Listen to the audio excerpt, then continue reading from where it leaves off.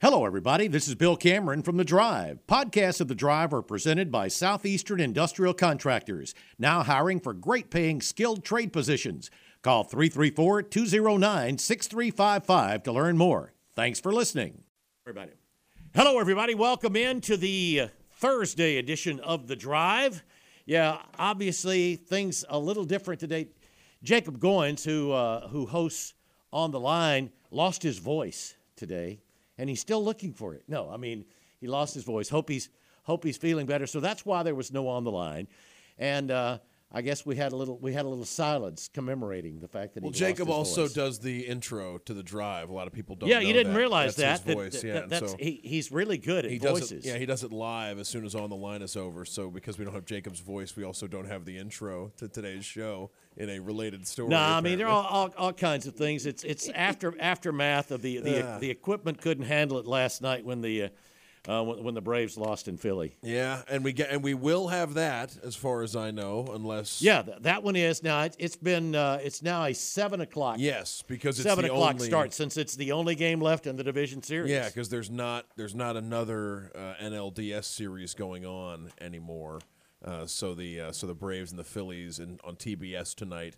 That game going to be at, just after 7 o'clock Central. Right, 7:07 I think is first pitch. We will have ESPN Radio's call of that right here on ESPN 106.7 and ESPNAU.com. So you can catch the ESPN Radio call of Braves Phillies. Phillies looking to defeat the Braves for the second consecutive year in the NLDS. And the thing is, it's more than a little eerie the way things have gone. It's like, well, it's deja vu, really. The Braves have seen this before. Last year, I mean, the exact same pattern. And last night, I mean, the 6-run third, just like in Game 3, the first game in Philadelphia last year. And once again, the Braves lose by 8. Last year, it was 9-1. This year, it's 10-2. What would Bill Cameron's baseball postseason format look like? Like if you had no considerations. I don't have a problem with this. I don't have a problem with this format. One? Okay. Yeah. I mean, I've heard a lot of complaints, obviously, from teams that are no longer in it, that it's not right for teams to have to play division foes in the division series. Well, then they ought to call it something other than division. See, series. I wouldn't mind if this round was also a 7, but I think it's it's extra baseball, and you would probably need to get rid of the previous round, just so you're not overtaxing teams. And I think the 3, then 5, then 7 is just fine. I don't see a problem with it. I mean, if your team doesn't win, it's a shame, but it's 1, 2, 3 strikes, you're out. That's right. The old ball game. Yep. 1, 2, 3 losses and you're That's out right. in this round. No, I mean, and the Dodgers, it's the second straight year of just a disastrous postseason after a dominant, not just a dominant regular season, but a really dominant second half of the regular season. The Dodgers again, the best team in baseball, if not number one in the top 2 or 3 in August and September, and this to go into the postseason. There were questions about the starting lineup, right, or the rotation. I mean, you knew that after Kershaw, it was rookies and Lance Lynn, but to see the Dodgers outplayed in 3 straight games, in every facet of the game. Mookie Betts and Freddie Freeman. They gave Freddie a hit. That was an error. The infield single that they I didn't see that. Yeah, one. So it's his one. When was that? What game was that? I think that was Game 2. But okay, I did not see the one hit that Freddie and Mookie had between them. Freddie and Mookie were 0-for, all right? That shouldn't even have counted as a hit. And so it was just a bad postseason for those two guys, and they'll bounce back hopefully, but not what the Dodgers are hoping for with the superstars at the top of the lineup. Could be a busy offseason for the LA Dodgers as they look to restock and replenish, but the offseason begins now as the Diamondbacks eliminate them last night. That is right. And what do you think of Arizona's chances against the winner of the series from the East? They're hot right now, and they've got 2 really good starting pitchers. So whoever it is, I mean, if it's the Phillies, then the Phillies have 2 really good starting pitchers they can count on. And Ranger Suarez pitched very well against the Braves. Game 1. We'll see what happens tonight. And, I do. And the kid was pretty good for the Diamondbacks last night. He only was. Two hits. He only was. 2 hits in 4 innings. That's what I mean. But they have 2 proven guys, is what I'm saying, which is as good as anybody they're going to face. Either of the teams that they would face in the National League Championship Series. Some guys who can swing the bat. I mean, yes. the Diamondback, the Rookie of the Year is in that lineup. Marte has been swinging a hot bat. Moreno is a guy with some pop. Yeah, they're lucky. The X-rays proving negative on him last night after the 4 home runs in 1 inning. I'd said something about it like Lance Lynn is a guy. He's either. I mean, you talk about Jekyll and Hyde. Yeah. I mean, he's either pretty good or it's batting practice. It's home run derby. It was the best outing of the 3 Dodger starters. The longest outing. It was the best one of the 3. They go a total of 5 2/3 innings in 3 starts. Yeah, just a disappointing 3-game postseason for the LA Dodgers, who looked like one of the top teams in baseball going in. It has not been. I mean, you look around the standings, right, Bill? It has not been a good postseason for the teams that were the best regular season teams. No, I mean the Braves are the winningest team left, and you already have.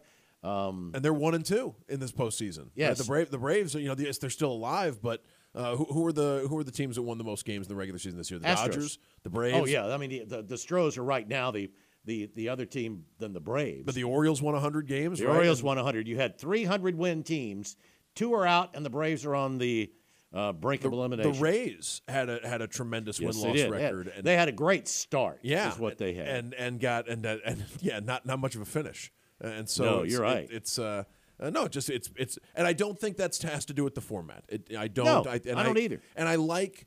You know what? I like an inclusive format that's going to bring in 5 or 6 teams into the postseason. I'd love one that doesn't, but we're not going to. We're getting away from. I mean, if you're going to do that, then you need to get back to. I mean, the least thing you can do is get back to 2 divisions. Just have the division champs play, but that's not going to happen. or 1 through 15 and have 1 versus 2. Play a 7 or something. But that's not going to happen. The numbers show that.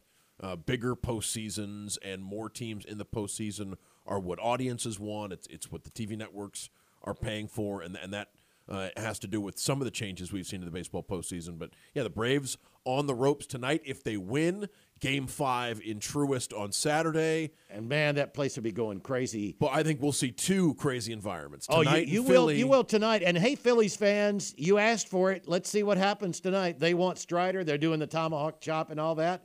It's like they were so upset about what Orlando Arcia said that Bryce was going to get them back. You don't think that look, there's plenty of emotion on both teams. I have no problem with any of that stuff, but it's just funny.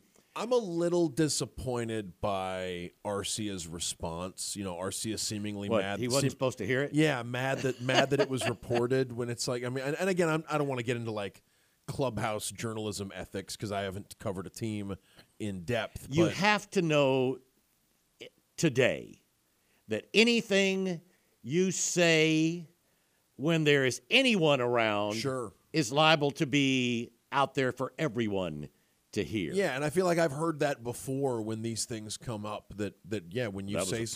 When you say something in a locker room while reporters are walking around, you have to assume someone might make note of it, even if you're not saying it in response to a question. And that's not to encourage folks to eavesdrop on private conversations. But it was it happens. It wasn't like one rogue reporter talked about this Arcia stuff, and it led to Bryce was. Bryce acknowledged he was looking right at Arcia, rounding. Oh yeah, he said I stared at him. Stared right at him. So stared right at him. Yeah, I think tonight should be high stakes baseball. A season is on the line for the team that was the odds-on favorite to win the World Series going into the postseason, the Atlanta Braves. And if they win tonight, Game 5 on set. Would Game 5 be during Auburn LSU? Would we be having a split screen I believe so. situation so we could have a we could have a multi-screener on Saturday night with Auburn LSU in Baton Rouge. Hey, at least YouTube has finally gotten where you can see they'll give you different sports. They won't let you choose. They won't let you choose the games. But they give you. They sort of set up the multi. Maybe that's coming down the. I hope. Maybe that's coming down the line. But So if the Braves win tonight, if the Braves can force a Game 5, that will be on Saturday in Truist, and they had better force. I mean, the Phillies do not want to have to go back to Atlanta. Phillies better win it tonight if they're gonna win this thing. Braves slightly favored, understandable with Strider. Oh, they should be with Strider tonight. Yeah, and the Braves killed lefties this year. Suarez, that was something that he's had some success against the Braves, but that was the best he's pitched, and we'll see how the Phillies and Braves handle this tonight, because it's do or die for the Braves, and the Phils are going to try to do anything to avoid going back to Atlanta. Game 5, if necessary, would be Saturday, and that game would start at 7:07 on TBS Central Time. So I think you would have. And I think the AL doesn't the ALCS start Sunday. I believe it does. Sunday night on Fox. Rangers at Astros. First time they've ever met in a playoff series, which sounds fancier than the truth, which is that Houston was in the National League. That's right. Until a few years ago. Until a couple of years ago. Yeah. And it's not like those two teams are going to the World Series a lot in their respective histories. But it is the first time ever that the Astros and the Rangers will meet in the all postseason. Texas championship series. And you've got one team that's been in the ALCS every year since 2017. Mm-hmm. The last time there was an ALCS without Houston, it featured a Cleveland team that doesn't have the same name that it has now.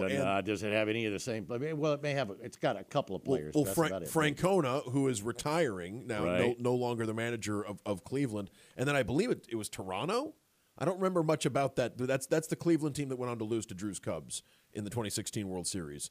But the Houston Astros, a remarkable run of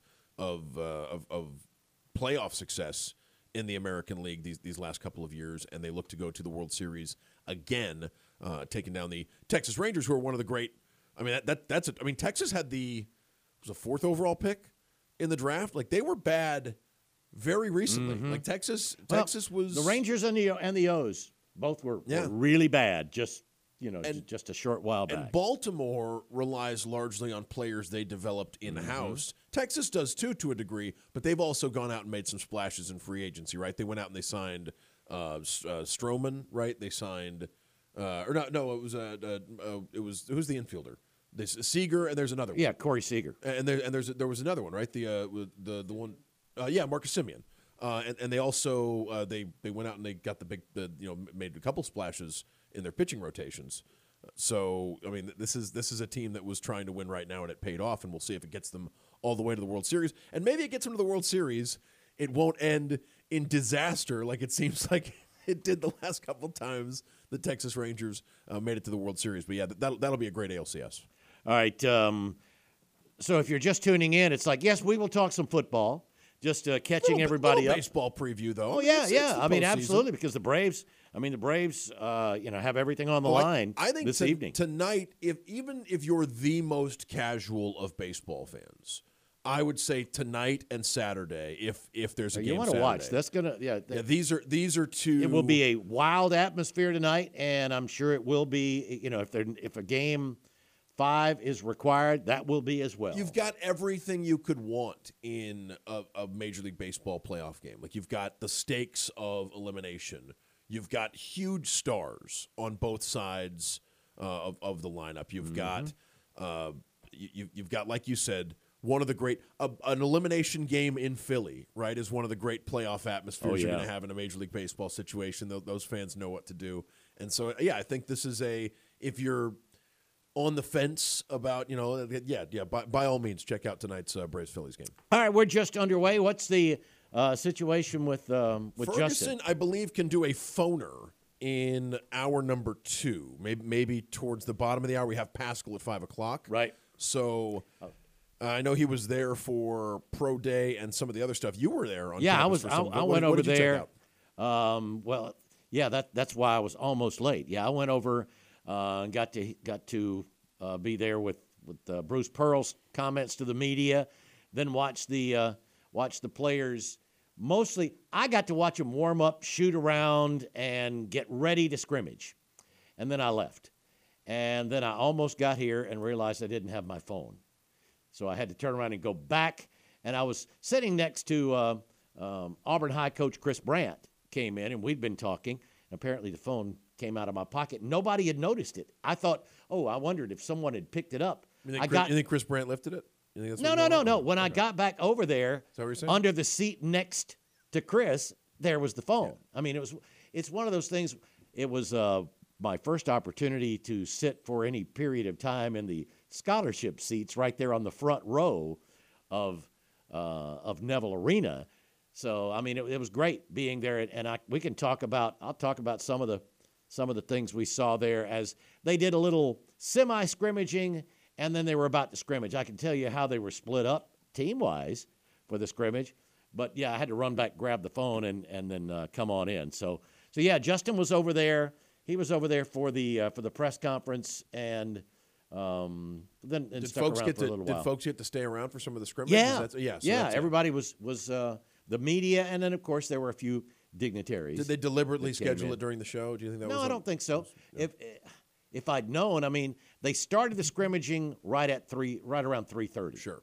And they were only going to scrimmage for about 25 minutes. So I got back over there at about 12 till, and they were halfway through or something. So Ferguson. So yeah, I could have watched most of it. Ferguson probably got to see a good chunk of that, and we'll see. We'll talk to. We'll talk to him. Maybe he may have been in the nether regions. Right, because I know he was there for when there's footage of Janai Broom being interviewed on Pro Day. Yeah, that was before Bruce. Okay. There was Janai, then Bruce, then the practice. You can see Justin in the video of that they put on Imogen. We might run some of the Bruce audio here in hour number one since we don't have. Yeah. I've got Justin. Yeah, Okay, I've got Bruce too. Is it up now? They've got it on Imogen. Okay, good. They've got Janai and Bruce. I don't know if anybody else talked to the media.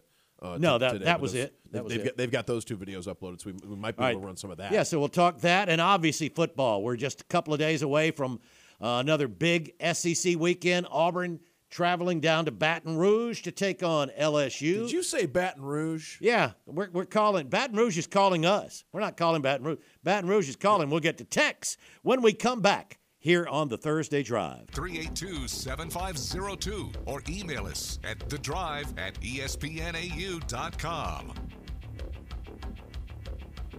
Welcome back into the Drive here on this Thursday afternoon. Bill and Dan with Drew at the controls, and let's get to the phones. And Tex is up first. Hey, Tex. Hey, Tex. Hey, guys. How you doing? Pretty good. Good. I've got a gamut of different topics that I want to try and get in. But, I often hear callers say, I don't know how Tex can live in Baton Rouge. And every year I do a tailgate party at my office for clients and friends and people that I know the Thursday before the Auburn LSU game, no matter where it's at. So we have a big tent in the back. We have a band. We have a guy that pulls his 24-foot trailer up and cooks, and there's smoke in the air. And are you telling me it's over, Tex? It's already over, though? What, the tailgate? Yeah. Well, it started at 11. Oh, okay. So? Well, I'd lose my licenses if we had alcohol, or we would still be there. Oh, okay. So I'm not allowed to have alcohol. So anyway, there's a lot of good people that live here is the reason that I live here. So it was kind of eye-opening. But I will tell you the thing that surprised me. Now, there were a couple former LSU players here. There were several LSU boosters of kind of middle level to mid-upper level. And they almost all said the same thing. They're extremely worried about Saturday night. Well, when you've got a defense, the defense that has been as porous as LSU's, you've got to be concerned every game. Yes. And the concern is how long can Daniels continue to play at the level he's playing at? And if you make a few mistakes, what ifs against Georgia, we get two of those other turnovers, we probably win. But it's really interesting to see because, Bill, you've been around people down here long enough. The average fan always thinks they're going to kill you, no matter what. They never think they're going to lose. Oh, right. But I'm talking about people that played there, people that have been involved with the program for a long time, are somewhat cautious about. What do they think the problem is, Tex, with the defense? It's not that it's just completely empty talent-wise.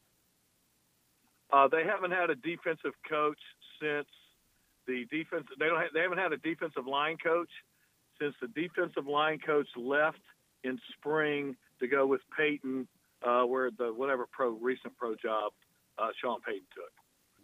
Denver. So he's in Denver. They started out with a grad assistant, and they've had a couple other people. That's the reason they ran out and got Pete Jenkins to come in. Mm-hmm.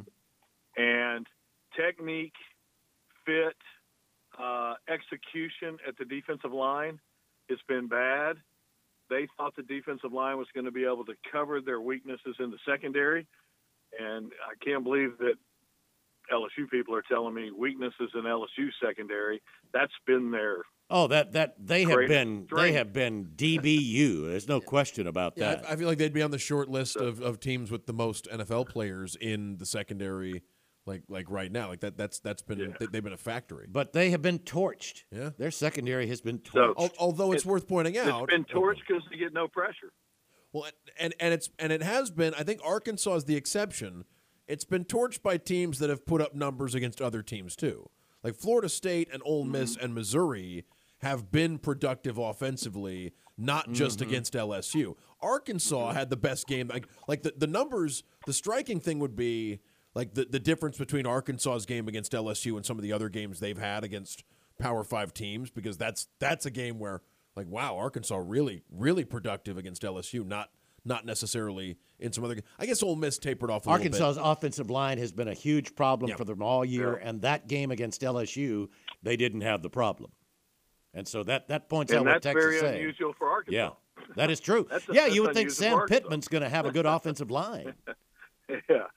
So that's coming from a couple former players and some people that are involved in the program pretty actively.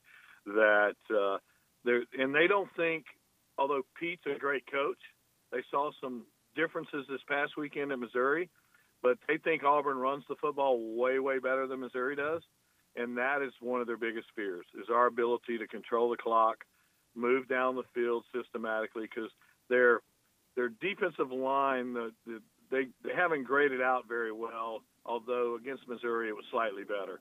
So that's why they think, and a couple of these guys are quite often talking about lines and wanting to bet. That's not something that I've ever done. So, but they're not betting this game. Yeah, and that's interesting, Tex. That's sort of, I mean, I still, think it's going to be very difficult for Auburn to win. But if they can run the ball and control the clock, that is the most uncomfortable feeling as a fan, seeing another team just run and run and run the ball against you. And this has been a series. This has been a series of close games, especially lately. I think. Yep. So, like the only time in the last 8 meetings that the game finished as more than one score was when Auburn blew out LSU in 2020.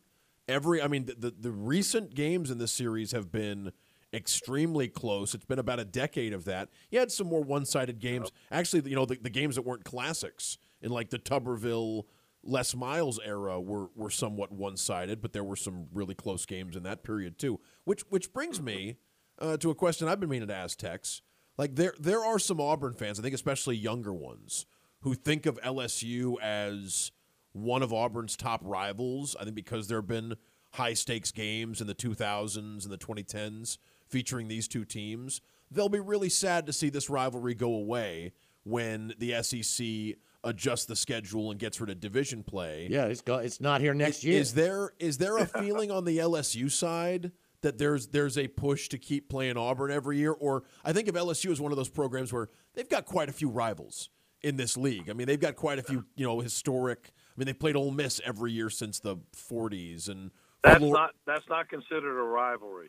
Ole Miss isn't, even though they played a long time. Ole Miss is not. No, their biggest rivals were Texas A&M, Alabama, and Auburn, and that feeling that was a huge topic today at our little party, is discussion about what's it going to be like. When are we going to play again? What are we going to do? Because of some of the crazy things that happened in this series, they consider us one of their top 2 rivals. second to Alabama. So. Well, the good news Ole is Miss is below A&M. Yeah, the good news for both sides would be you're still going to get to see them twice every 4 years at the worst. Yeah, I mean it seems like we've broken down the pros and cons of like the 3-team 9-game schedule, with 3 permanent opponents or whatever. It'd be tough to give Auburn, Alabama, and Georgia and LSU, right, based on a couple of factors, including LSU's fairness. Based on fairness, I would say. And then I would think for LSU, it's tough to. I mean, there are going to be between Alabama and A&M, like you said, Florida. I would think Florida's going to fight that like crazy. But I mean that's another one they've been playing every year for a long time in that series. LSU would like to fight that like crazy too. There's a trophy in there's a trophy in the Arkansas series. There's a boot, right, or something in that. So I don't know. That's LSU's a team where if the 3 permanent opponent thing happens, I don't expect Auburn to make the cut. I'd love to see like who ends up being LSU's draw. Yes. Okay, and then one last thing I want to get into is baseball. Have you ever seen 4 home runs in a row, which were actually 5 home runs in a row, or 5 balls leaving the park in the same inning? No. I never heard of anything like that. That was it's the craziest thing I've ever seen in baseball. That's remarkable. It is. Well, that's why it had never happened before in postseason. Yeah. Well, has it ever happened in a regular season game? It's my question. It has happened in a regular season game. Now, Lance gave them all up, right? Yes. Yeah, okay. Yes. That I don't – well, I think it happened a couple of years ago, and I'm trying to recall the pitcher who gave up 4 home runs in an inning. It doesn't happen very often, but it surely doesn't happen in games that mean an awful lot. When it's a regular season game and, okay, the guy's getting racked, you may just leave him in there and he'll give up a few homers in an inning because it's just a game. The Red Sox hit 4 straight home runs in a game against the Yankees in 2007. Yes, they Chase did. Wright was making his second career start as a major leaguer. How many more did he make? I don't know. But all right, so one last thing. The Astros made a run with somebody that I have a relationship with as the pitching coach. Who is now the pitching coach of another team that's in the playoffs. Of the Arizona Diamondbacks. Yeah, that's right. Have you noticed how they pitch? It is so eerily a reminiscent of the way that the Astros guys were pitching. Well, and still if it pretty works much pitch that way. So I'm going to give Strami all the credit in the world because it's the Diamondbacks, but their guys, they got some dudes, and they pitch with explosive velocity. When it comes out of the hand and it just jumps at you. So, and multiple pitches for strikes. So, I want to give him a little shout out. You're right. And I sent him a text last night, and I said, "How did you get so good at pitching, being a pitching coach?" And he goes, "Because I've been doing it for 50 years." So that's not true. It's not that many, but he's been doing it a long time. He's been doing it a while. So, yes, he has. All right, guys. Hey, I appreciate the time. All right, good hearing from you, Tex. Last summer for Cardinals. I thought it happened sometime. Arenado, Nolan Gorman, Juan Yepez, and Dylan Carlson hit 4 home runs in a row in the first inning of a game against the Phillies. Kyle Gibson gave up all 4 of those home runs. That had never happened in the first inning of a major league game before. 4 home runs in a row and 4 consecutive at bats. How bad 2 outs, by the way. How bad would it suck if you were like gone to the concession stands? You're in line at the concession stands and 4 straight home runs are hit. Yeah, and you missed that. He got the first 2 batters out. Almost. They just single to Goldschmidt and then 4 straight home runs. That's a tough first inning. Yep, it is. Hey, all right. So your comment, your question to Tex brought up something I thought it was interesting this morning. I'm listening to a conversation, and it was broken down a little bit better. Well, I'll toss this out, though, and we'll see what people think. Because it was about what's the difference in a rivalry and a big game, and what was used as a description of this is, are you glad, happy, or cheer when that other team loses? If not, then it's not a rivalry. And you know what? That makes a lot of sense. Because if it's a rivalry, you want that team to lose every time they go out there. I know an awful lot of Auburn. I know a lot of Auburn people that they don't mind LSU winning. See, but I've always, and I guess it comes from but they don't want Alabama to win. They don't want Georgia to win. No, and I get that. Like, I get having programs that you actively root against. I've always sort of subscribed to the thought that, like, you want the team you play to be as good as possible, so it matters when you beat them. Nah, like you want them I subscribe to that. Sure. I want that team that is my rival to suck as bad as they can. Do you hold so LSU? I can just embarrass them. You hold LSU in a different regard than Bama and Georgia, then, don't I do. you? I mean, yeah, I do. All right, we'd love your thoughts. Anything you want to talk about sports-wise. We need to get to our bottom of the hour break. We're way behind here on the Thursday Drive. Call to be a part of the drive. Call 334-321-1390. Toll free at 888-382-7502 or email the drive at espnau.com. Welcome back in. Final segment of hour number 1 here on the Thursday Drive with Bill and Dan. Again, the number to get you through, 334-321-1390. You can also text the show, 334-564-1840 on the Drive text box, presented by our friends at Southeastern Industrial Contractors. They also sponsor the podcast, available however you listen to podcasts. Yeah, it's pretty much whatever direction you'd like to go, but obviously we are getting close to the weekend. Auburn practicing. I mean, as a matter of fact, they're going to be heading to Baton Rouge tomorrow. I mean, so the practices have pretty much gotten down to light work today. And I would acknowledge, I mean, LSU has, they have a team that they're favored for a reason, and the game's in Baton Rouge, so it's a tall task for Auburn. Winnable. I mean, I think if Auburn can right, find some pass offense, if things to just keep LSU from stacking 8-9 guys in the box to stop the run, yes, I think it is. I mean, I think that, and these two teams have a history of playing each other very close. Auburn has played well defensively of late against some very talented teams. Is this the best offense Auburn? By the numbers, I think it's probably the best offense the most explosive offense that Auburn will play. And Daniels is playing at such a high level. Oh, he is. He's averaging 400 yards total offense himself. I looked at that Mississippi State game, Bill. That Auburn, that LSU, it's their most impressive performance in conference. So State held to just about 200 yards in that game. And that game was in Starkville. That game, State. First play of the game gets a first down. The next 5, they go 3 and out after that first down. Their next 4 drives, 3 and outs. Did you watch any of that game? Saw a little bit. I watched it from the beginning, and I wondered, what is Mississippi State? What is Zach Arnett thinking? It's like LSU has been prone to the pass, and they didn't want to. They were trying to establish a run game. It looked like they did not want to try to test the LSU secondary. They wanted to establish that they were going to be dominant up front. Yeah, running early and often, it did not work, and they found themselves. It was 24-0 before State got on the board in that game. Auburn cannot afford to go 3 and out a couple of times. Auburn can't early. afford to get a couple of scores down. No, I think this is a game where it's imperative that you keep it. The longer it's close, and the longer Auburn is leading, the more uncomfortable things will be for LSU. But if LSU can get a score or 2 up and start to roll, I thought about 20 years ago. Auburn went to Baton Rouge, 2003, and that was after Auburn started the season 0-2, and they were starting to figure things out. They'd won a couple of games after that 0-2 start. Yeah. They go to Baton Rouge, couple of special teams errors, big offensive play for LSU, and a game that felt like it could be close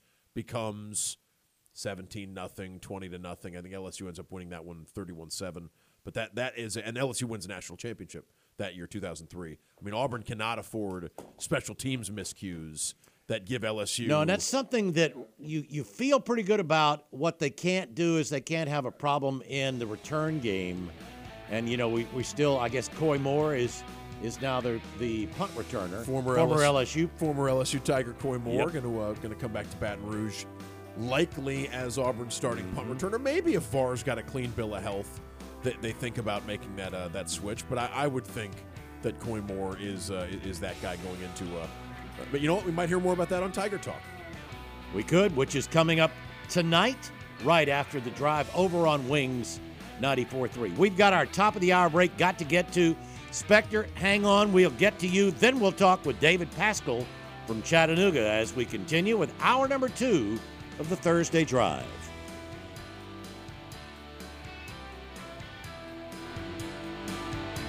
Network production.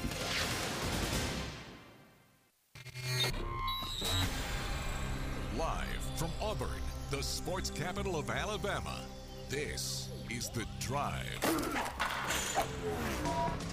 The Drive with Bill Cameron and Dan Peck on ESPN 106.7 and online at ESPNAU.com. To be a part of The Drive, call 334-321-1390, toll free at 888-382-7502, or email The Drive at ESPNAU.com. Welcome into hour number 2 of the Thursday Drive. Bill and Dan with Drew at the controls here on this Thursday. Hope everybody doing well. Had a little rain, which we needed. It's still overcast, and I think we're going to get some more rain tomorrow. May get a little more rain over the weekend, but that's just sort of the way it is sometimes as we approach the late months of the year, November, December. It seems like wet and cold is what we have. But welcome in to hour number 2 of the Thursday Drive. Let's get to the phones before we get to our special guest, because Spectre has been hanging on since the end of last hour. Hey, Spectre, how you doing today? Hey, Spectre. I'm good, Bill, Dan. I heard Texas call, and I understand there's some LSU fans that are quite worried. But, we have a better offensive line this year, and Robbie Ashford put up 337 yards last year, so I expect a pretty good offensive production this year. What do you guys? It's hard to expect it when you haven't had a lot of offense thus far, but I sort of have a feeling that Auburn's going to be better offensively for a couple of reasons. One, the fact that LSU has had problems defensively. It's their 5th straight game. They haven't had an open date. Auburn's coming off an open date.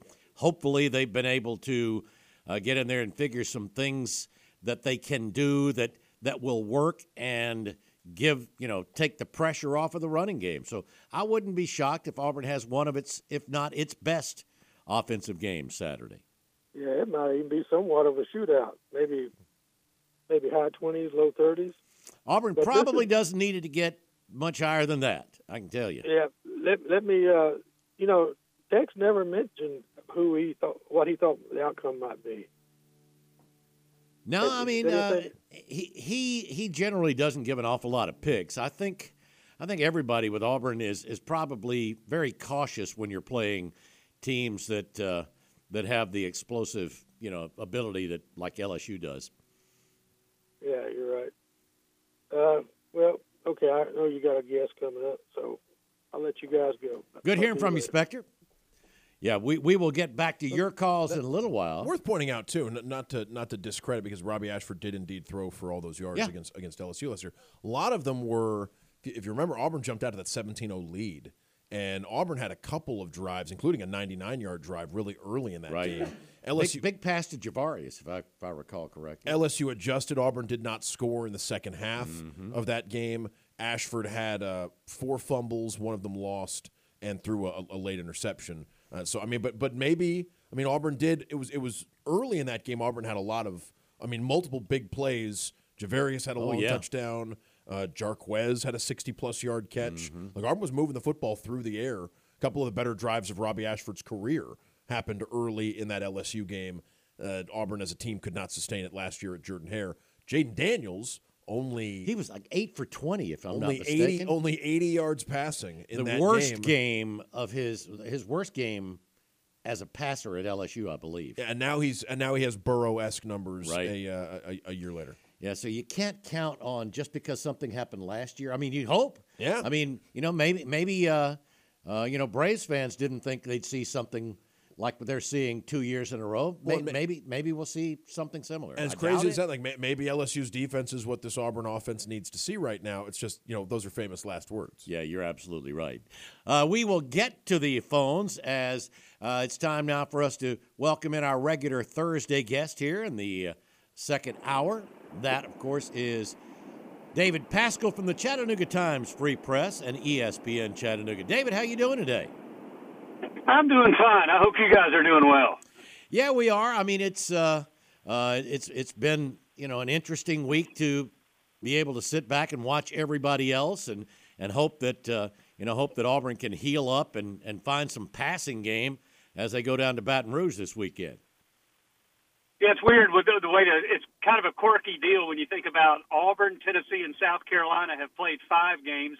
Vanderbilt's getting ready to play its 8th. Wow, that is right. Yeah, well, I mean the staggered open dates and everything is interesting as we go along. Vandy gets to play. Vandy gets to have 2 open dates because of that early game. Yes, and it can't come soon enough with Georgia coming up. But and speaking of open dates, I mean, you just think about Auburn's. I mean, in between hosting Georgia and traveling to Baton Rouge. I mean, that's hopefully Auburn's rested and all that, because that's as tough of a. It seems like Auburn usually gets an open date like around one of the Mississippis or Arkansas. I know 2 years ago they really put it to good use and beat Ole Miss, and that was kind of the high water mark of the Harsin era when they were like 6-2 and 12th in the country, because they never won again after that. But of course, another one of the high water marks of the Harsin era was winning in Baton Rouge. Yeah, the first time Auburn's done that since 1999. The only time they've done that since '99. So Auburn looking to see if they can do it 2 times in a row. Boy, I don't like the matchup, to be frank with you, David. I mean, just this LSU offense is so explosive. Although they're, like last caller was saying, and Dan was saying, maybe this LSU defense is the answer to Auburn's offensive woes. Yeah, and I do think there can be a historical element like you were talking about, and yeah, I sure hope the Braves buck that historical element tonight, because that's going way too close to last year's NLDS. But you think about Auburn, the Burrow year that they were just lighting everybody up, and Auburn played them within 23-20. I mean, Auburn played gave LSU their toughest game of that national championship season. Like you were mentioning last year, Jaden Daniels did not play well. I mean, I just think it's as simple of the higher scoring LSU Auburn gets in Baton Rouge, the more trouble Auburn's in. I mean, if Auburn can keep it in the 20s, they've got a shot. If that thing starts getting in the 30s, I don't know if Auburn can keep pace. Yeah, and what can you say about this LSU offense and the way, because I think people are focusing on the offensive or the defensive problems LSU has had, but I mean Jaden Daniels and company, especially when you think about the way they struggled in Jordan-Hare last year, like they look like one of the most explosive offenses in all of college football. I think Daniels is either second or third in passing yardage. Carson Beck is just behind him in those in that statistic right now in college football. But this LSU offense has been they've been a tough matchup for anybody.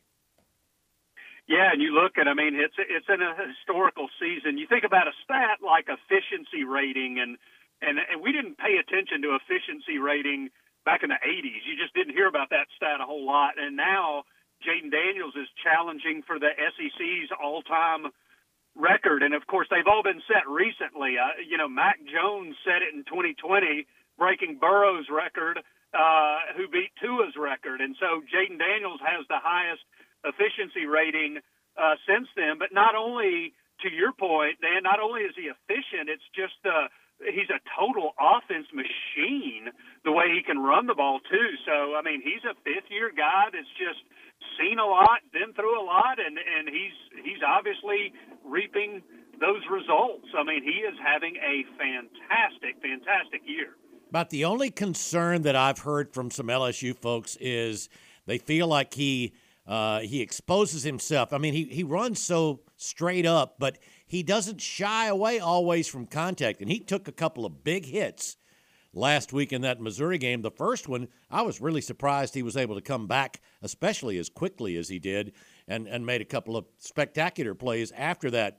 But you just have to wonder, how is he feeling? How was he feeling the day after, and how is he feeling, 5 or 6 days later? No, you're exactly right. He took a couple of those hits where I was like, whoa, and those coaches are like, you do not need to do that. But yeah, I guess everything's been okay. I haven't heard any rumblings or anything about his health this week down in Baton Rouge. But yeah, I mean that's one way for Auburn. You don't root for injury at all, but that's one way. If he exposes himself in the wrong way and Auburn levels him, then all of a sudden, I mean, you see, I guess Garrett Nussmeier would be next. Oh yeah. Auburn's already probably experienced the easiest transition. I mean, when you think about going from Connor Wagman to Max Johnson at Texas A&M, I mean, that's about as smooth of a quarterback transition as you can have. Daniels to Nussmeier. Nussmeier does have experience, but he's no Jaden Daniels, obviously. Oh, no kidding. We'll talk a little more about that. Want to get your thoughts on some of the games. Another weekend where SEC teams are playing SEC. You've got I guess the Mississippi schools are the only ones that are off this week. Everybody else matched up, and there's some interesting games. Let's go ahead and start with one that I'm really intrigued by, and that's Tennessee, Texas A&M. These two teams, if they want to stay in the race for their divisions, then they don't need to be they don't need to lose this week. And Tennessee's got Alabama next week. A&M just coming off that Alabama loss. I'm wondering what is going to be the biggest detractor, having Texas A&M having just played and lost at home to Alabama, or Tennessee trying to avoid looking ahead next week to the Tide? I think the intangibles like you're talking about, I think they overwhelmingly favor Tennessee. Mm-hmm. Tennessee's coming off its open date. Heupel's got a good track record after open dates. Tennessee played its best game of the year last year after an open date when they beat LSU 40-13 in Baton Rouge.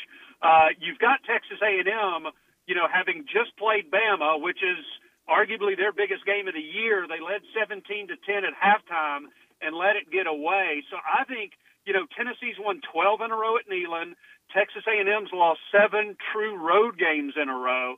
So I think the intangibles are overwhelmingly with Tennessee. My biggest concern with Tennessee is they're playing their first big game without Brew McCoy, and he was by far their most physical receiver. He's the only one on that roster that has that 6'3", 220-pound build at receiver. And, Tennessee, the way they like to get the ball out quick, throw those passes to the sideline, the way they line those receivers out there, and use those early passes to try to set up the run game after stretching out the defense east and west. McCoy was easily their most physical perimeter player. And you think about Tennessee last year, one of the reasons they were so successful is you had both Cedric Tillman and Brew McCoy, who are in that 6'3", 220 range. Cedric Tillman's with the Browns now. Now you've got McCoy out for the year with a dislocated and fractured ankle. Tennessee doesn't have any other receivers that are that physical. So that is definitely something to look for. They've had the open date. They've had some time to get some of those younger receivers ready for that, but that's a huge element to this game. Can their perimeter blocking be as strong as it's been? Because that's been a huge part of that tempo and the success Heupel's had offensively. Yeah, it's striking how you have 3 games this week featuring Georgia, Alabama, and LSU, where those teams are favored by multiple scores, and then you have 3 games that feel like relative toss-ups in the conference. You were just talking about Texas A&M going to Knoxville. How about Florida, South Carolina? In Columbia, Billy Napier would have some more splaining to do if the Gators come back from Columbia with a loss, especially considering how that was one of the bright spots last year was the way they dominated South Carolina when these two teams squared off. Yeah, and I mean that was the South Carolina's only points in that game were off a fake punt. They lost 38-6, and then the next week, because I was there, I witnessed them scoring 63 points when they knocked Tennessee out of the playoff picture. But, I'm kind of treating this with the same logic we just talked about with Tennessee, Texas A&M. You've got South Carolina's the team coming off the open date. They've been able to heal up. And Florida has lost 13 of their last 14 games away from the swamp. So, Williams-Brice can be a very tough place to play. I don't see how you can't like South Carolina just by a little bit in this game. I'd be shocked if South Carolina blew them out. But I just think with the intangibles, I feel more comfortable betting on, or if I had to bet, putting the money on the Gamecocks in this one. Yeah, I agree with you there. I like South Carolina having the open date. Florida, doesn't have their open date until next week.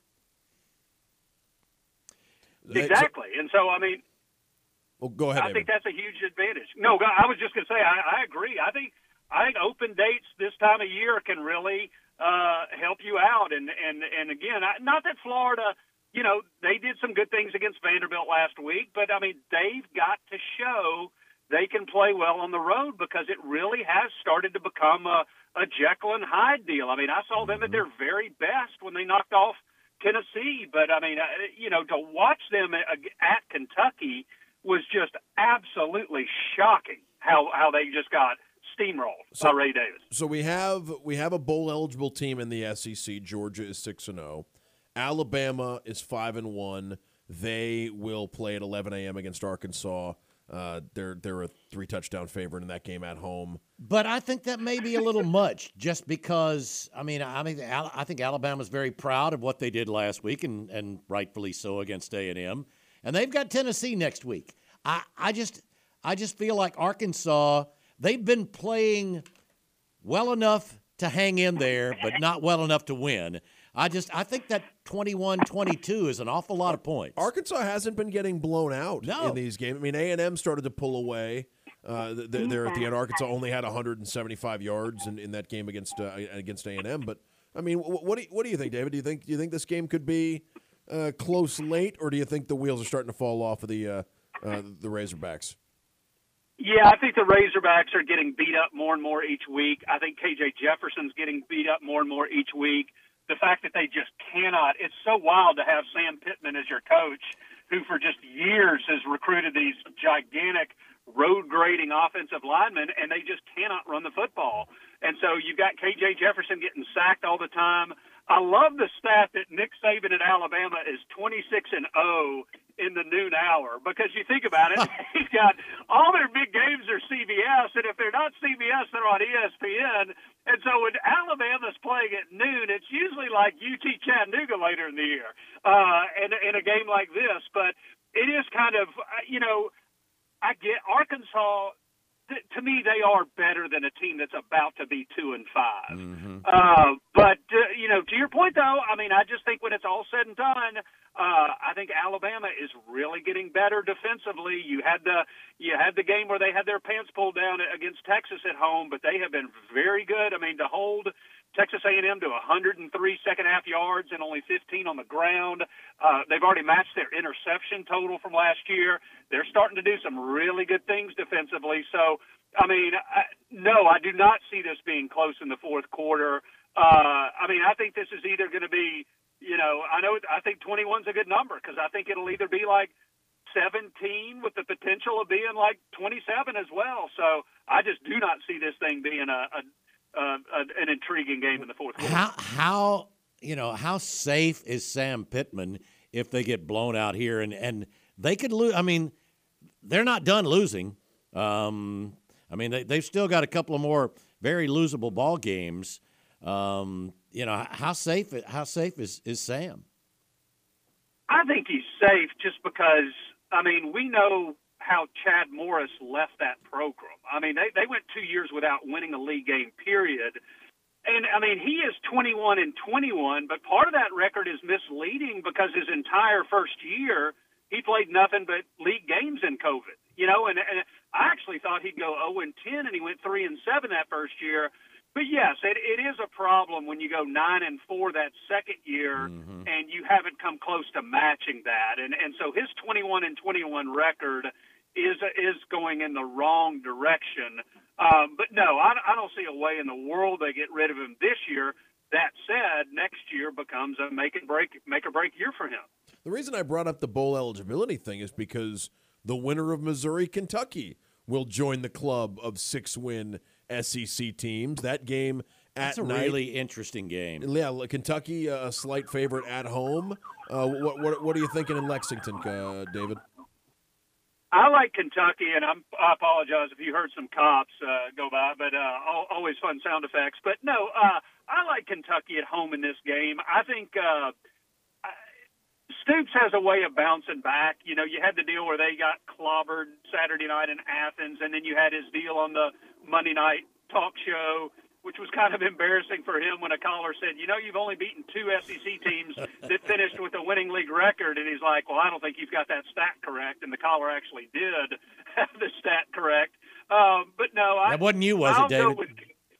No, it was not. It was not me. I make sure my Monday nights are not listening to the Mark Stoops. Got to be highly embarrassing when a coach corrects somebody at a press conference about a stat, and then it turns out that stat is correct. Right? Nothing like that would ever happen around here, right, Bill? Yeah, no. But no, I when in doubt, I like Kentucky and Lexington in these type of games, and you know, even though if you had to take the quarterback, you've seen more out of Brady Cook than you have Devin Leary. I think Kentucky's defense will rise to the occasion, and it will be Kentucky that is bowl eligible this time a week from now. Yeah, I wouldn't be surprised there, but I think this will be I think it'll be a fun game, a tight game to watch. Agreed. And Georgia, Vandy, Georgia. Okay, doesn't really matter. Vandy's better. Oof. Georgia looks like they were determined last week to show that, hey, we're not just they weren't messing around there in the first quarter last week against the Cats. Yeah, this Georgia-Vanderbilt the last 2 years have been 117-0.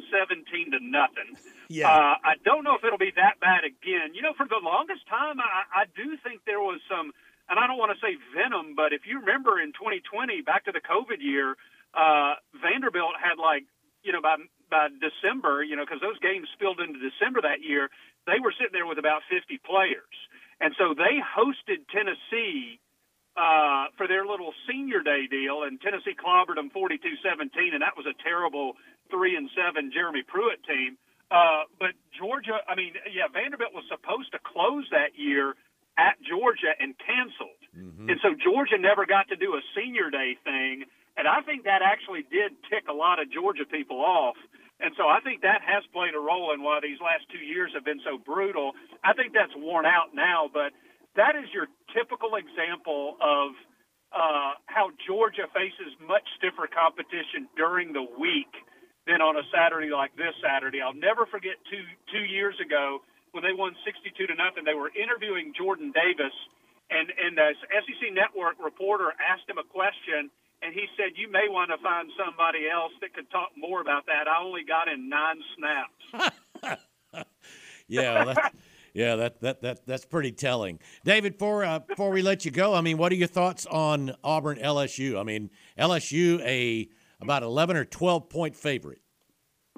Yeah, and I actually think that's a good number. I do think Auburn's defense, like we said when we started talking about this game, Auburn typically holds LSU under its scoring average. I think you can count on that happening again.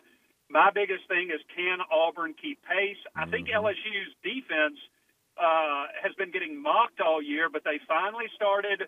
I don't know if it's a turning a corner thing, but I think they got some confidence in how they gave up 22 points quickly against Missouri, but then played much better the rest of the way.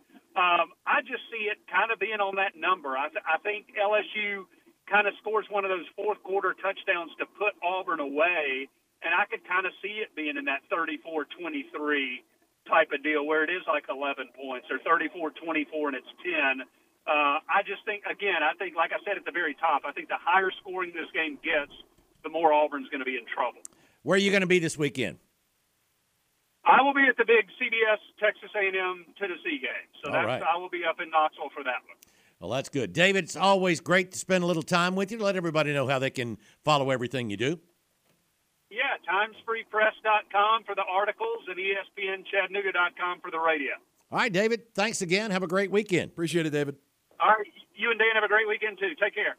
We'll get to our next break. Love for you to join in as we continue here on the Thursday Drive.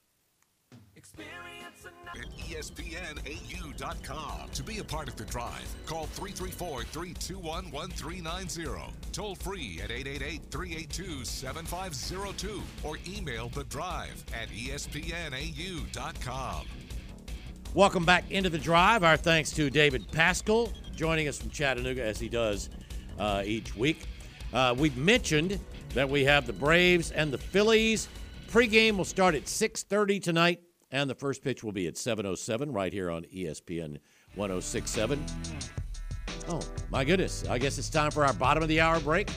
I didn't know it auto-fired. I thought we Are we back could push that back. Are they telling us to stop taking? Well, I guess they're saying don't get behind like you do all the time. I think we're going to have Ferguson when we come back. Well, and a reminder, Tiger Talk coming up over on Wings 94.3.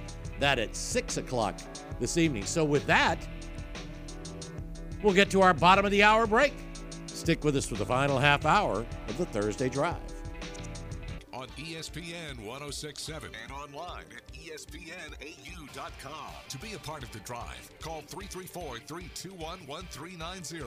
Toll free at 888-382-7502 or email the drive at ESPNAU.com.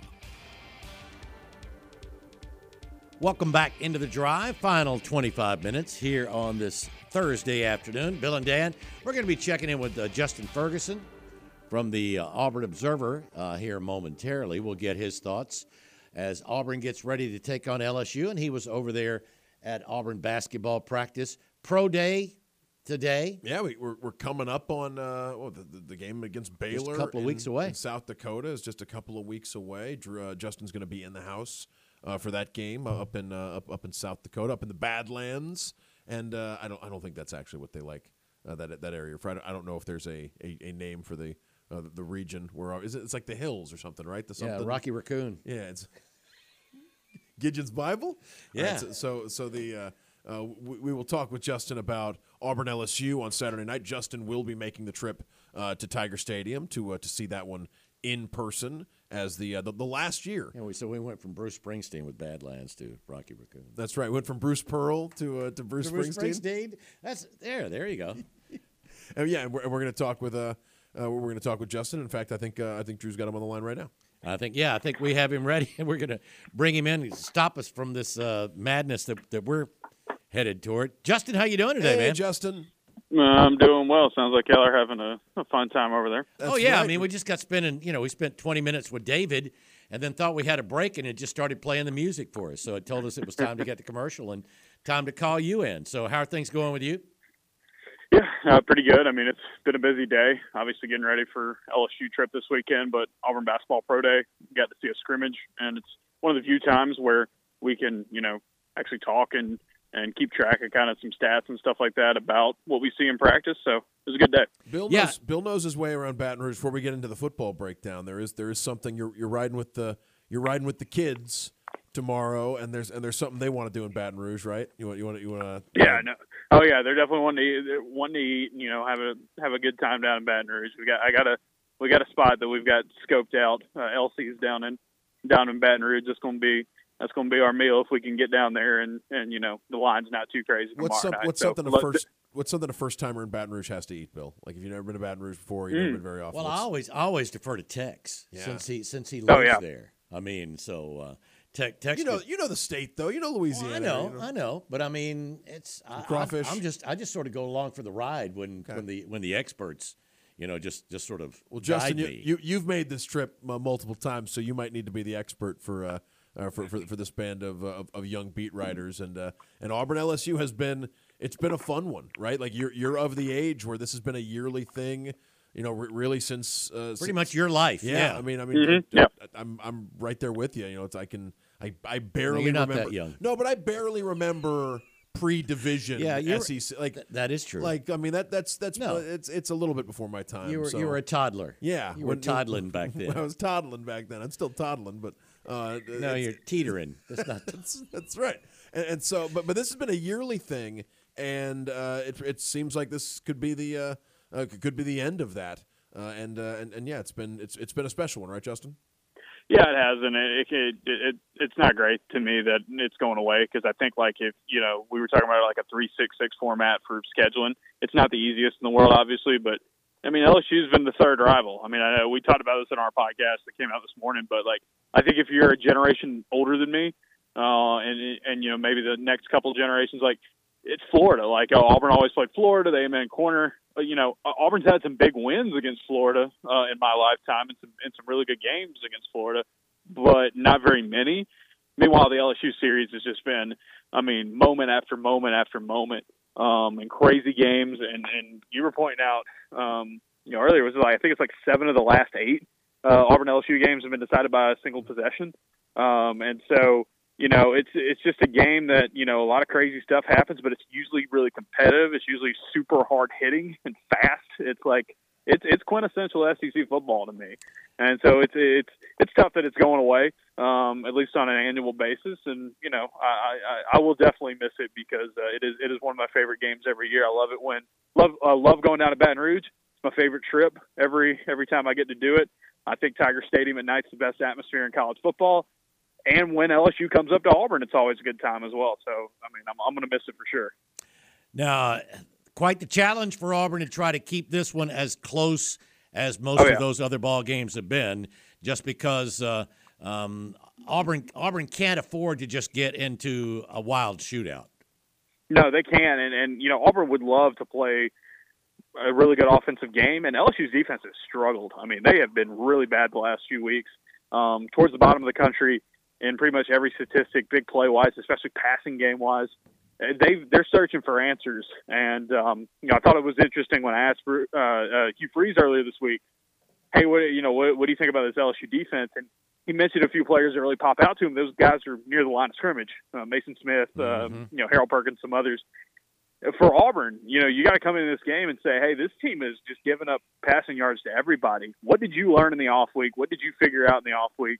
And give, I'm not saying Auburn's got to go down there and throw for 300, but throw enough that you feel like you can be able to run the ball comfortably against a team like LSU. Because if you don't, they're still very talented enough. They'll just stack the box and make life really difficult on you. Yeah, Mekhi Wingo's a pretty talented guy too. I mean, it is a situation where it's hard to imagine that a Hugh Freeze team with this much time isn't going to figure a little something out. They're going to need to throw the ball for not just over 100. They're going to need to throw the ball for, I think, closer to 200, at least 150. Absolutely. We had a caller, Justin, pointing out, and it does feel like a very long time ago, but the Auburn LSU game last year at Jordan-Hare Stadium, Robbie Ashford had a 300-plus yard performance through the air. Most of that was in Auburn's first couple of drives. Auburn jumped out to a 17-0 lead, did not score in the second half of that game. But Auburn was able to get big plays, and it was what's interesting about that is that a couple of the receivers who made plays are still on the team. Javarius Johnson had a 50-yarder. Camden Brown had a touchdown. I think a Camden Brown touchdown game. Jarquez Hunter had a long touchdown, or had a long catch from Robbie, a long catch and run. So you do wonder if maybe some of these skill position players who have struggled to date this season, if they can find some momentum between the bye week and LSU. Absolutely. What did you figure out if you're Auburn? And Freeze talked about it this week. Find the stuff that you can run. If you can't run it, if you're not talented enough to run it right now, throw it out.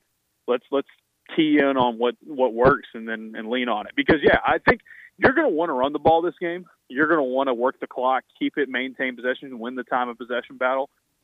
But I think that only happens, like Bill said, with a good passing game. I'm not saying they got to go in there throw for 1,000,000 yards, but they need to do a much better job than they have been recently. And this LSU defense has just been giving up chunks to pretty much everybody. Mississippi State struggled against them, and for Auburn, you got to avoid kind of what Mississippi State did in that game. But Arkansas, Ole Miss, Missouri last week, they just got whatever they wanted through the air. And so, and because of that, they're able to run the ball pretty effectively as well. Really high yards per carry average against them. So, for Auburn, it's just, what did you learn from the off week? Can you find some answers and see if Peyton Thorne played better, took a step forward in some respects against Georgia. I think if some of those receivers would have come down with a few of those balls that were incomplete, you're looking at a much better game for Auburn. But you got to be able to build on it because you're going to need to help this defense out as much as possible, because this LSU offense is as good as I've seen since the Joe Burrow team, I think, when it comes to just an SEC offense that Auburn's had to face. Oh, I agree. I mean, they are a scary, scary offense. The biggest question for Auburn has been, how healthy are they? I mean, Jalen Simpson needs to be as close to 100% as possible. Boy, this is a game you wish you had Keontae Scott and obviously, Austin Keys. But, I mean, I think especially Keontae Scott against this LSU pass attack. Yeah, and I think the big thing for Auburn is just go back to that 2019 LSU game when Auburn did the best job anybody did all year against that Joe Burrow team. Go back and look at the numbers of that game. LSU got 503 yards in that game, but only 20-something points. And the big key there was that Auburn made plays. They made big plays. They got turnovers. They got fourth down stops. They got off the field sometimes on third downs. They forced LSU to kick field goals. You got to do that in this game. LSU is going to be able to move the ball between the 20s. And I think a big thing there is keep everything in front of you if you're Auburn. The worst thing in the world you can do is let LSU get a 4 or 5 play touchdown drive. Make them earn everything they get. And if you can lock down in the red zone or force a turnover or something like that, or force a field goal attempt, that's a win. That is a huge win for Auburn in this game. Auburn's got a really good red zone defense this year. We have seen LSU kind of stall out from time to time in the red zone, but man, I mean, they just score at will when things are clicking. They got big play guys all over the field. It's funny, Jaden Daniels is running and throwing as well as anybody in the country right now. They got those elite receivers outside. They got a running back transfer from Notre Dame who is averaging 6 yards a carry. This is a team that is really dangerous, really multifaceted. And so for Auburn, it's just avoid the big mistake, keep everything in front of you. And I think in this game, when you look at Auburn, what they've done well so far this season on defense, which is forcing turnovers and getting some stops in the red zone, they're going to have to do that in this game against LSU. Because that's what's going to keep them around. That's what's going to keep them hanging in there. Yeah, I wonder the approach Auburn takes defensively. We were talking about the stuff that worked for Auburn against that Joe Burrow offense in 2019. One of the big differences, Bill, is that Auburn had Derek Brown in 2019, and that allowed them to take some more. You're right. The 3-1-7. Yeah, you could run a 3-1-7 defense with Derek Brown basically taking the job of 2 defensive linemen along the front and giving you some more flexibility in the back. I mean, I do. We were kicking it around before the show yesterday, Bill. Justin and I mean, maybe without Nasilikite, maybe Auburn's best defense could be a 3-1-7 but you're then you're sort of conceding. And Logan Diggs, who you're talking about there at running back, I mean, they're relying on him more and more every week, and that's making their offense scarier and scarier in my mind. And Daniels is a great design runner, much better than what Joe Burrow was 4 years ago. No, it's not there's not a solution to LSU's offense that doesn't create some problems unless you just have the kind of skill that it's about sort of basic football stuff. Can you get pressure with your front four? Can your secondary hold up against? I don't know how much we've talked about Malik Neighbors in this segment of this week, but he's I heard people sounding like Auburn fans wondering, how does he get so open? Well, one of the reasons is that Jaden Daniels can avoid pressure and run around looking, and nobody's going to cover a receiver, especially one as good as Malik Neighbors, for 7 or 8 seconds. I've given up. Yeah, go ahead, Justin. Yeah, and Bill, here's a stat that I found really fascinating from this game. Jaden Daniels, a couple things about him. He's tall and can see everything, can really keep plays alive. He does a really good job of just keeping stuff going. I looked last night. I think Jaden Daniels is averaging. I think his completion percentage against the blitz this year is 85%. So when you send extra guys to him, he knows where to go with the football because he's played so much and you can see the field. He's so big. It's just for Auburn, it's you got to keep everything in front of you because if you gamble and you blitz and you risk it, you can do it from time to time. But you don't want to fall in love with it because he's the guy who can kind of break something out or just find, hey, well, you blitzed here. That means somebody's not there. I'm going to throw it to one of my elite receivers and let them go to work. There's no tricks that work against Jaden Daniels. And one of the reasons for that, Bill, as I mentioned on the podcast, Saturday night will be his 50th career start as a college football quarterback between Arizona State and LSU. It's amazing that somebody as talented as him is getting his 50th start. I wonder how many times in school history Justin tossed out Aaron Murray. I wonder how many times Auburn has ever faced a quarterback with 50 career starts to his name. Can't be many. As a college football quarterback. Right. I feel like it's got to be on a pretty short list, and he's sensational. Well, the other thing is if you blitz him and there's a hole up the middle, he doesn't run so much when he moves east-west to find receivers. When he runs, he generally isn't doing it outside. He'll just go right up the middle, and if your linebacker's not there, he's running past defensive backs who are running the same direction. To neighbors, I've given up on trying to figure out which college quarterbacks are going to be good NFL quarterbacks because it feels like it's a tough projection. I feel like at receiver you can tell with the best guys still, and Malik Neighbors feels like LSU continues to have them. The two best receivers in the NFL right now are probably Jefferson and Chase, and they're two. I mean, Tyreek Hill's in the list. They're on the same team. Yeah, they were on the same team in 2019. So this is it's an offense that it's challenging for an Auburn defense that has some players that are up for that challenge, but it's going to be a real tough one Saturday night. No question about it. Justin, can you stick with us? I want to get your thoughts on what you saw over at the arena today. Yeah, absolutely. All right, good deal. We'll be back. Hey, stick with us as we continue here on the Thursday Drive. Inspired by the with Bill Cameron and Dan Peck on ESPN 106.7 and online at ESPNAU.com. To be a part of the drive, call 334-321-1390. Toll free at 888-382-7502 or email us at thedrive@ESPNAU.com. I'm walking. Welcome back in.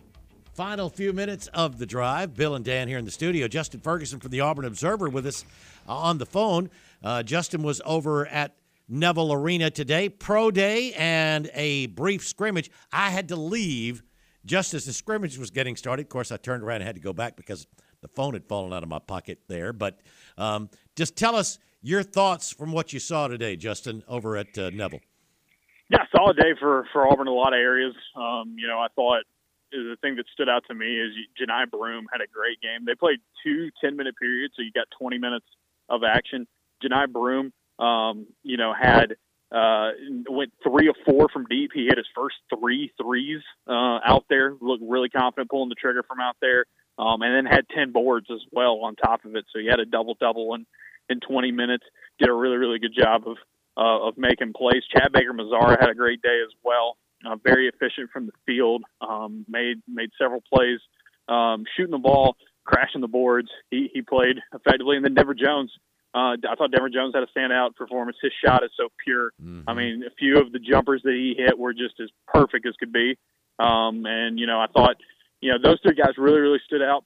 Your young point guards, Trey Donaldson and Aiden Holloway, not great shooting performances, but I thought they did a good job of running the offense, avoiding turnovers. Auburn had a really bad turnover problem in the first period. Second period, they tightened it up a ton. I think the assist to turnover ratio in the second half, quote unquote, of that scrimmage is 6-1. So they did a really good job of kind of slowing it down there. But some of the newcomers making some impact plays, and then obviously Janai Broome coming off of that NBA scouting combine thing he already went through. Pro day in front of a ton of scouts, he did an excellent job and looked like a guy that is really playing with a lot of confidence and a more well-rounded game than we saw him play with last season. Just watching before the scrimmage, I mean, he looked so comfortable shooting the 3 now. Yeah, absolutely. And Bruce said it's a tough thing because every time he shoots a 3 and he misses it, well, that means he's not down there to rebound it, which is something that you got to kind of balance out. But I mean, 3 of 4, and I mean his fourth that he shot just rimmed out. I mean he had looked very, very comfortable, very, very fluid, making a ton of plays on the board, a lot of hustle rebounds. He really went after it. he was by far the best player out there on the floor in the scrimmage. And, no surprise, a guy that's playing with a lot of confidence coming off of what summer he had, where he got a lot of good feedback from the NBA. All right, Justin, we're running a little short on time. I mean, just let everybody know. I mean, with everything that's going on, you've got a ton that you'll be putting out there for everybody at the Observer. Yeah, we've got several stories this week previewing Auburn LSU. Tomorrow I'm going to have a breakdown of everything that we saw in the scrimmage today on Pro Day. Mailbag's going to come out on Saturday. Got a preview podcast with Dan and Painter that went up this morning, 13 for 13 again. Ton of stuff. I'll be in Baton Rouge this weekend. Have plenty of coverage from there, and we roll on to Ole Miss week. We email everything out to you. It's a perfect time to sign up, auburnobserver.com. Yep, and Tex, have you already forwarded that the info? I have not mentioned that. Tex had a little suggestion that he texted it, so Dan will get that to you as well for when you guys are down there. Always love taking a recommendation, especially from the experts like Tex. All right, Justin, you guys have a good trip. All right, thank you guys.